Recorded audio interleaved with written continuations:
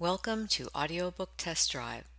In today's episode, we are featuring an excerpt from Death by Wall Street, written by Theodore Jerome Cohen. A dark murder mystery about white-collar greed. Death by Wall Street, Rampage of the Bulls, is a murder mystery based on real events. It is the story of how the oligarchs of Wall Street, doctors, and others in the pharmaceutical research profession, having significant conflicts of interest, and employees of two captured U.S. government agencies, the Securities and Exchange Commission and the Food and Drug Administration, by design as well as by simply refusing to pursue the evidence of malfeasance provided to them, deny patients life-saving treatments that are demonstrated safe and effective in FDA-approved drug trials. When the severed head of a Wall Street stock analyst turns up spiked on a horn of the Wall Street Bull, Detective Louis Martelli of the NYPD is assigned to track down the murderer. But why were this victim and the victims of two similar murders that followed singled out for execution? Martelli eventually learns the answer to this question and tracks down the killer, but not before uncovering some of Wall Street's and the U.S. government's darkest secrets pertaining to the U.S. financial markets and the nation's healthcare practices. And now for your listening pleasure, an excerpt from Death by Wall Street. Chapter 1. Homicide Detective Specialist Lou Martelli pulled his black, unmarked Ford Crown Vic to the curb at the foot of the Bowling Green Bull, a 7,000-pound bronze sculpture that stands near Wall Street in New York City's Bowling Green Park. It was late winter, 2010. The weather was unusually warm for mid-March. It was difficult to miss the severed head of a man pinned to the left horn of the bull, blood dripping on the bricks below. The crimson pools of blood on the pavement pulsated with irritating regularity in the flashing light of the car's red dash-mounted rotating beacon. "So what do we have here, Michael?" Lou bellowed, using both hands to lift his leg over the car's door jamb. Martelli had been the crew member aboard a Black Hawk helicopter that was shot down in the April 2003 invasion of Baghdad during Operation Iraqi Freedom. Now, with the help of a prosthetic leg, he walked with a slight limp. He worked for NYPD under a special waiver issued by the mayor. "Hey," he always reminded those who asked about his injury, "at least I'm alive." That's more than I can say for the pilot and co-pilot who never made it out of the chopper. What he never talked about was the fact that he lost his leg attempting to save them. Lou worked hard to keep his weight down, primarily to ease the burden on his legs. But at 6 foot 2 inches and 190 pounds, walking still was difficult. He was a big, muscular guy, the result of working out at the Dominant Fitness and Health Club in Brooklyn almost every morning before he went to work. But with a big workout came a big appetite, so it was a constant fight to stay away from the junk food that beckoned from the vending machine outside his office door.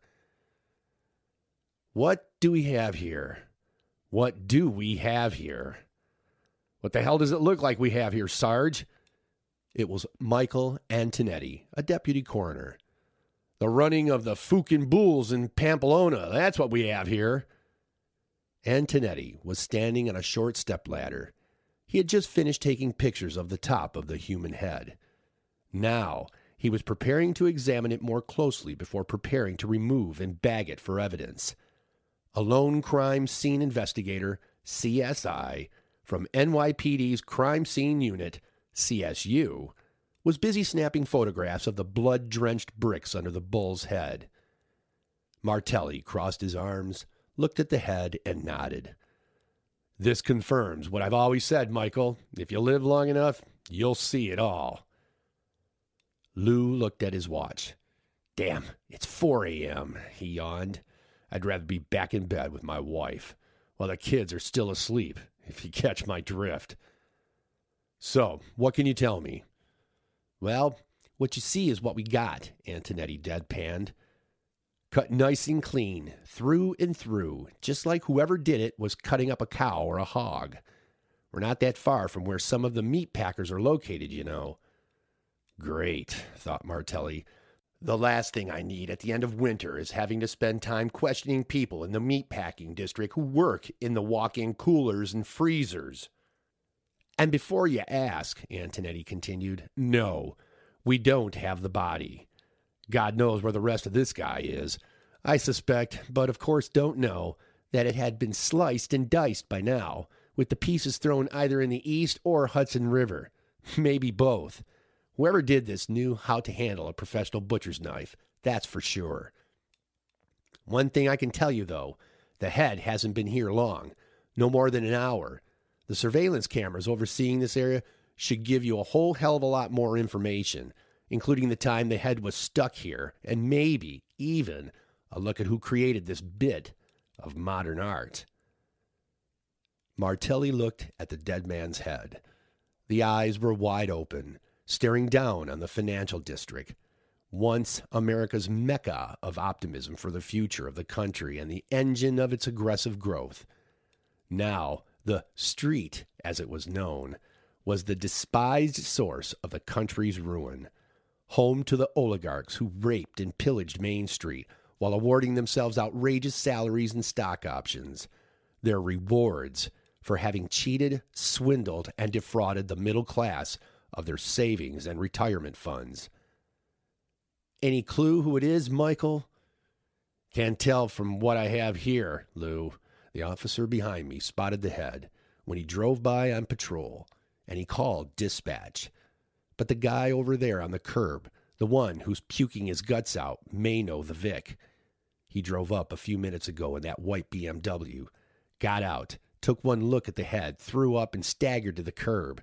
I suspect he has a very good idea who the Vic is. Thanks, Martelli turned, pulled his notebook from the inside pocket of his suit pocket, and limped towards the man hunched over the curb.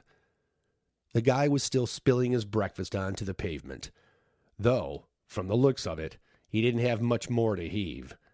Lou placed him in his late 20s, 5'5", with brown hair and brown eyes. No different from 1,000 other men who plied the streets of the financial district in the course of the day. Whoever he is, thought Martelli, he's got expensive taste in clothes. The man was dressed in a tailored Italian charcoal wool 2-button suit, Alberto Triassi, $1,450, while his shoes were of the highest quality as well, House of Rinaldi, $780. Man, I'll never be able to afford clothes like that, not on a detective's salary. Martelli knew, just from the man's appearance, that whoever he was, he certainly was no low-level brokerage house backroom clerk. So, he began, do you always make it a practice of being down here this early? The man on the curb looked up through bloodshot eyes. He did not respond. Look, I know this isn't a good time, sir, but it would appear that you know the person on the bull back there. I'm Detective Lou Martelli, Manhattan Homicide. Whatever happened to your friend, I'm assuming he was a friend of yours, occurred within the last few hours, and the best thing that you can do to help us catch whoever was responsible for this heinous crime is to tell me as much as you can, and as quickly as you can. In cases like this, every minute counts, and based on what the coroner just told me, we're already at least an hour behind the perp. The man on the curb looked up and nodded. He put his right hand on the curb to steady himself and slowly rose to his feet. Taking a handkerchief out of his pants pocket, he wiped his mouth with it and composed himself. You're right, of course. I'm sorry. My name's Steve Jacobs. I worked with John Williamson. The man pointed to the head on the statue. He was my co-worker at Bartlett, Klein, and Stevenson, the investment banking and securities firm down the street. We worked as financial analysts covering the biotech universe. I had decided to come in very early this morning to catch up on my work. There simply aren't enough hours in the day to do what my boss wants done. Tell me about it, Mr. Jacobs. So, about this Williamson fellow. When did you see him last? We had dinner late last night at Capricious. You mean the restaurant and bar down the street? Yeah. John and I had just released an analyst report on one of the companies we follow, Polymorphic Biotechnology, and decided to catch a few drinks and dinner before heading home. We left the restaurant, I think, around 11 p.m. I used valet parking. John had parked his car down the street somewhere, so we said goodbye at the entrance of the restaurant and he took off on foot. That's the last I saw of him. Do you recall what he was driving? Oh, yes, it's not easy to forget. He had a Ferrari 599 GTB Fiorano, red hot. I really liked that car, but it wasn't practical for me, what with me having a wife and child and living in the city. John, on the other hand, didn't have to worry about that. He was footloose and fancy-free, as they say. The man had more women and money than you would believe. You wouldn't happen to remember the license plate of his car, would you, sir? Actually, yes. It is one of those New York State vanity plates. Very easy to remember. It says, save. He told me it was meant as a joke on the little people, the ones who, no matter how hard they save, will never even come close to making it big. Sounds like he was the salt of the earth, sir. Jacobs looked down at his feet, suddenly realizing that he had painted himself with the same brush. Excuse me for a minute, sir, while I call the car and the plate into headquarters.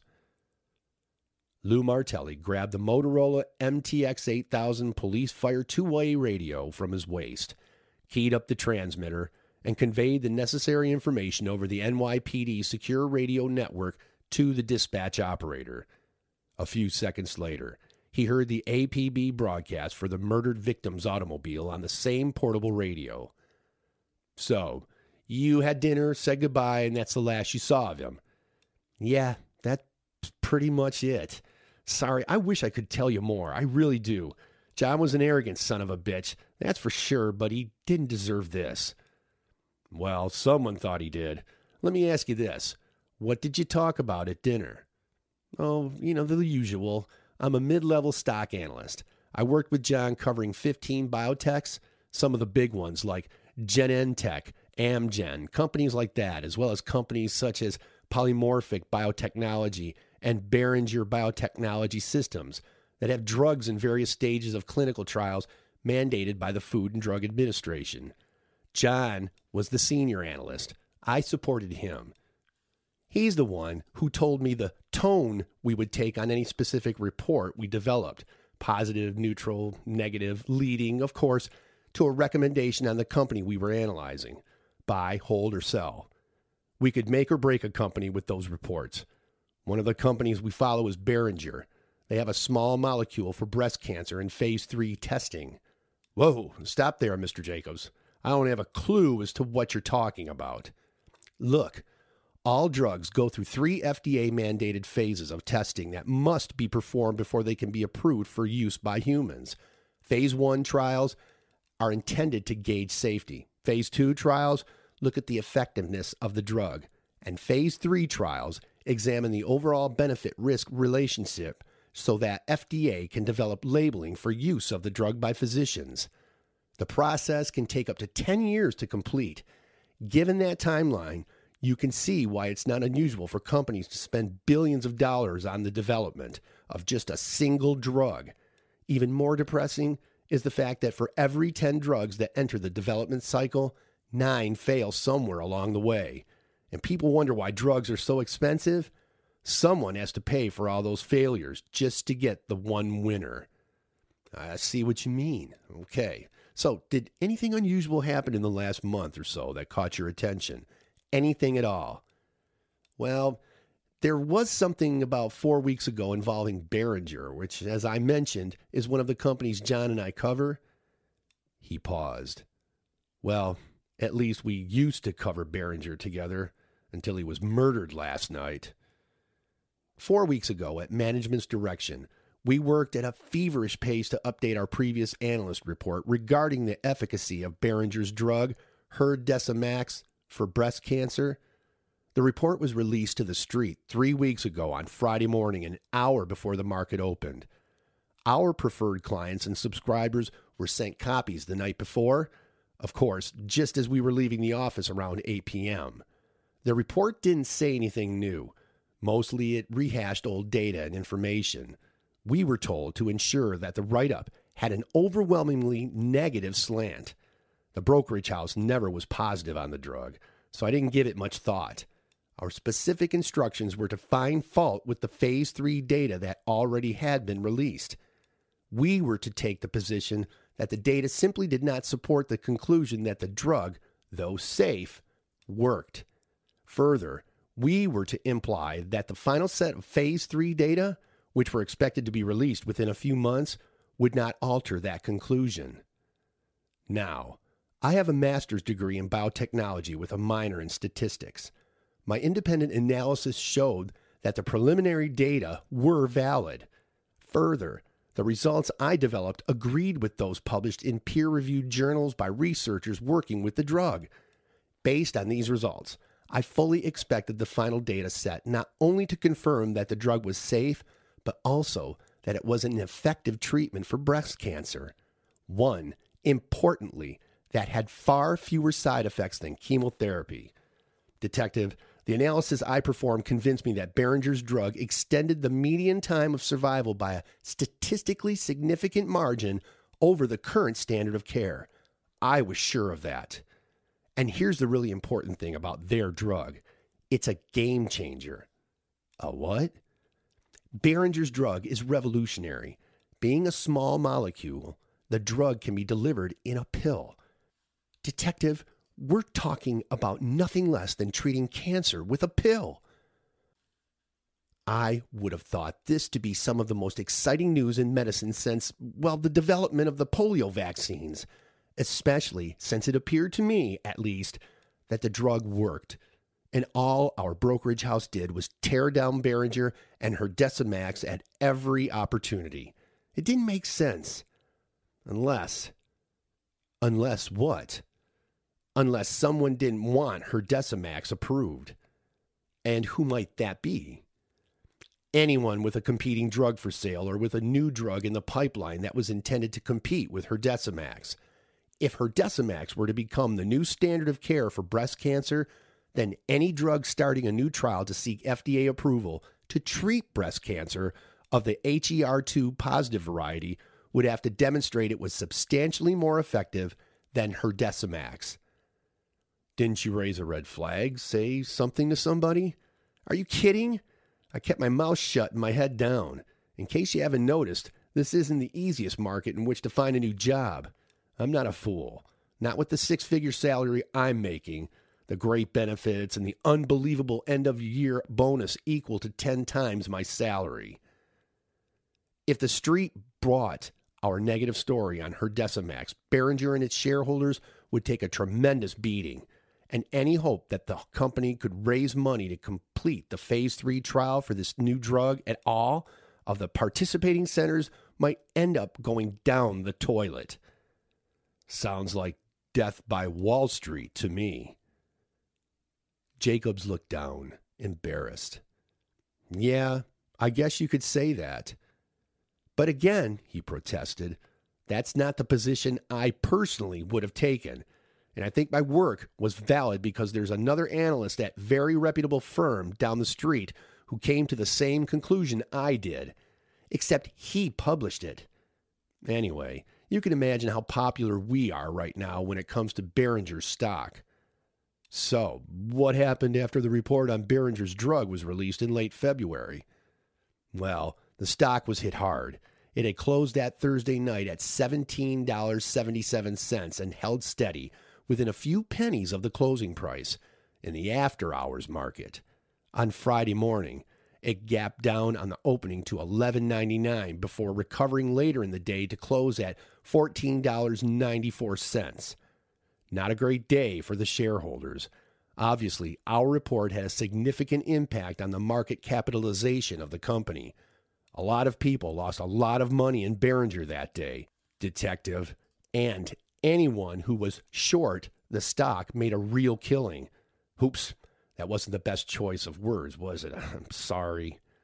Well, whether or not they own the stock, someone made a real killing, all right, Mr. Jacobs. Now the question is, Who was angry enough about what happened to Behringer's stock price, if that was the event that triggered Mr. Williamson's murder, to kill him, and in such a barbaric way? Jacobs turned pale. He suddenly realized that he could be next, or perhaps his wife or his child might be the killer's next victim. After all, his name was on the Behringer analyst report as well.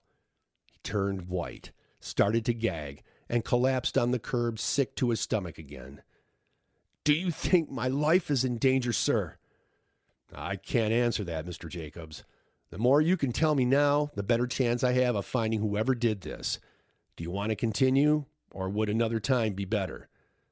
No, let's continue.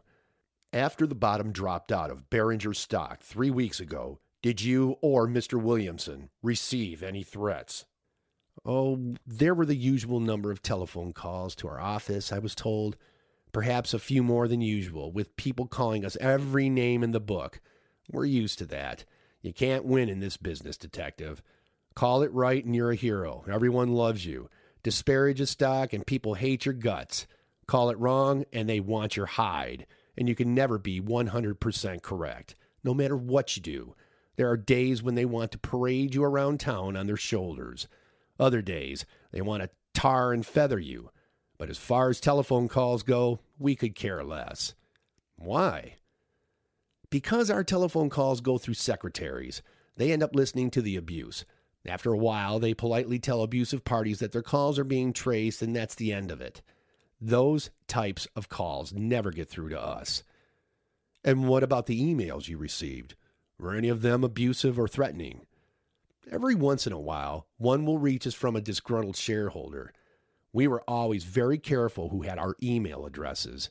And if we received something abusive from someone whose email we wanted blocked, IT took care of it for us.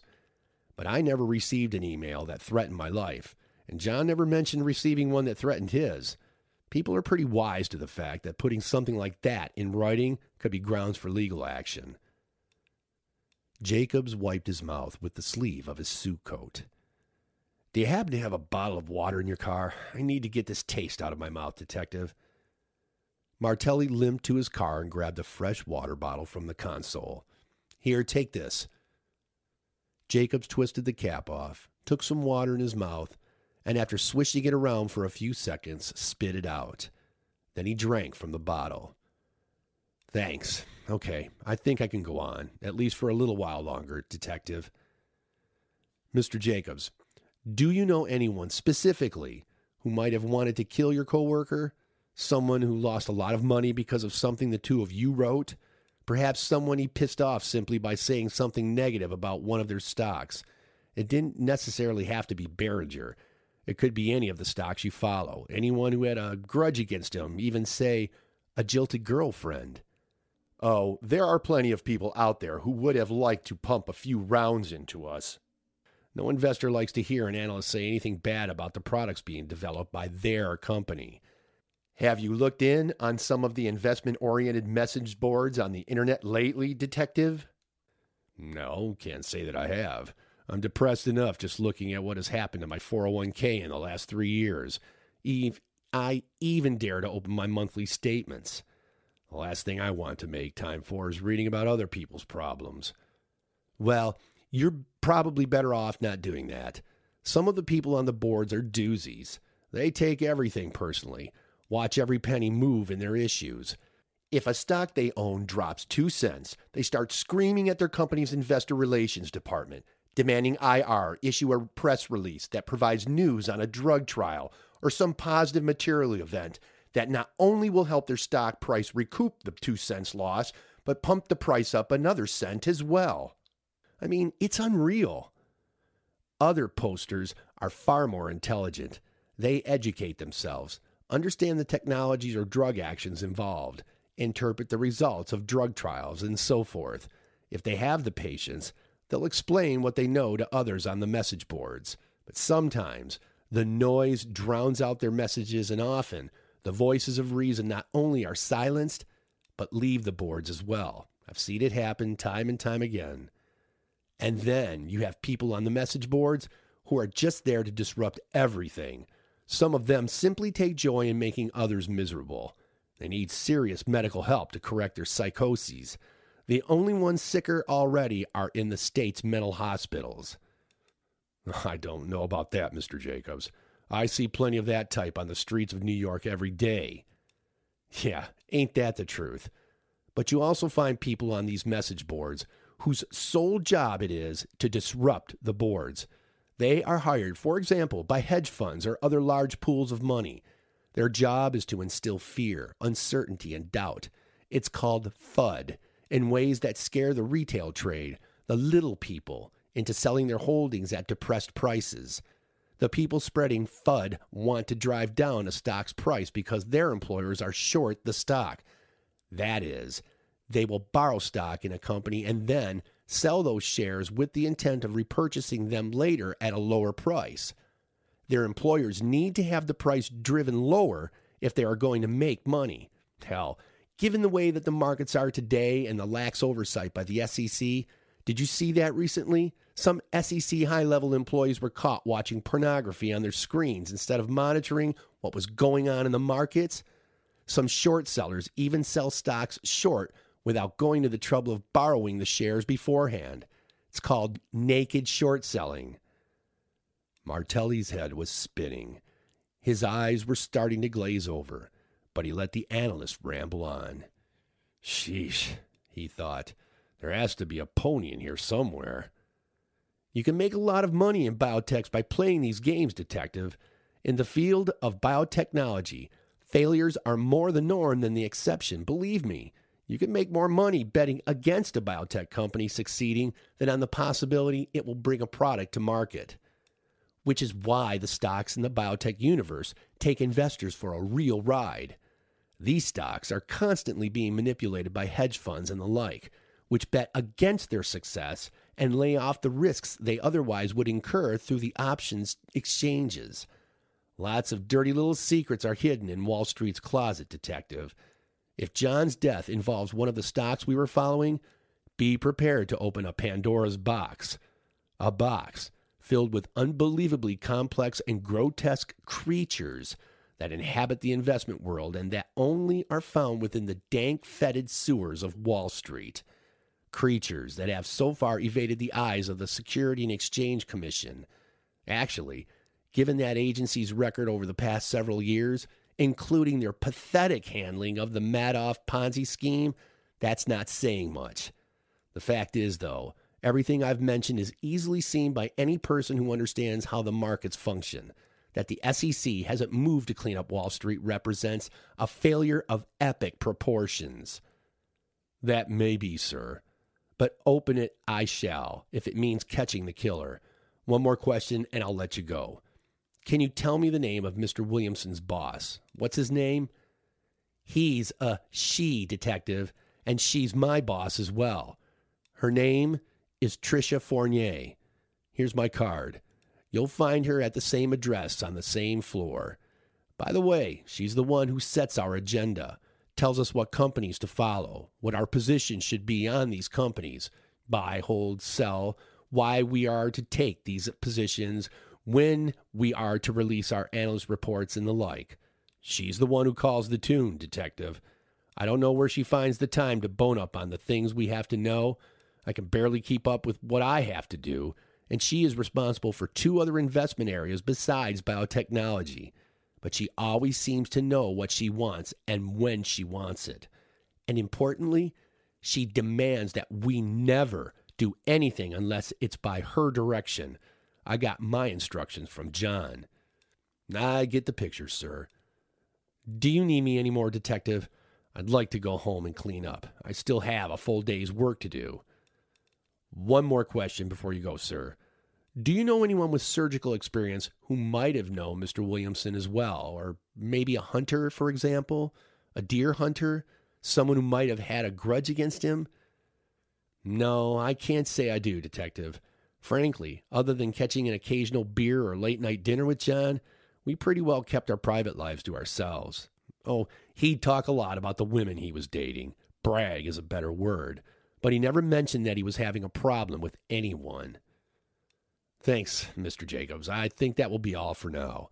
I appreciate your help, and I'm sorry about your coworker. You've given me a lot to chew on. Here's my card. Please send me a copy of the report that you released 3 weeks ago, as well as all previous reports on Beringer that you and the deceased prepared over the last 2 years. I may contact you later if something comes up or if I need more information. I'll get the reports into the mail today. Martelli turned and walked to the coroner, who by now had finished taking fluid and other samples. He and the CSI were removing the Vic's head from the horn of the bull. I'm leaving, Michael. Please send me a copy of your report when it's completed. You'll have it the minute it's done, Lou. I'll bring it to you personally. I've seen a lot over the years, but never a killing like this, with so pointed a message. Human cruelty continues to astound me. And considering that this is post 9/11, this killer is audacious. I mean, really bold when you think about the number of surveillance cameras we have around here. Whoever did this is angry and highly organized. They would have to be to take the risks involved. We hope you enjoyed listening to this excerpt from Death by Wall Street. If you would like to hear the entire audiobook, it can be purchased at Amazon.com, Audible.com, and iTunes.com.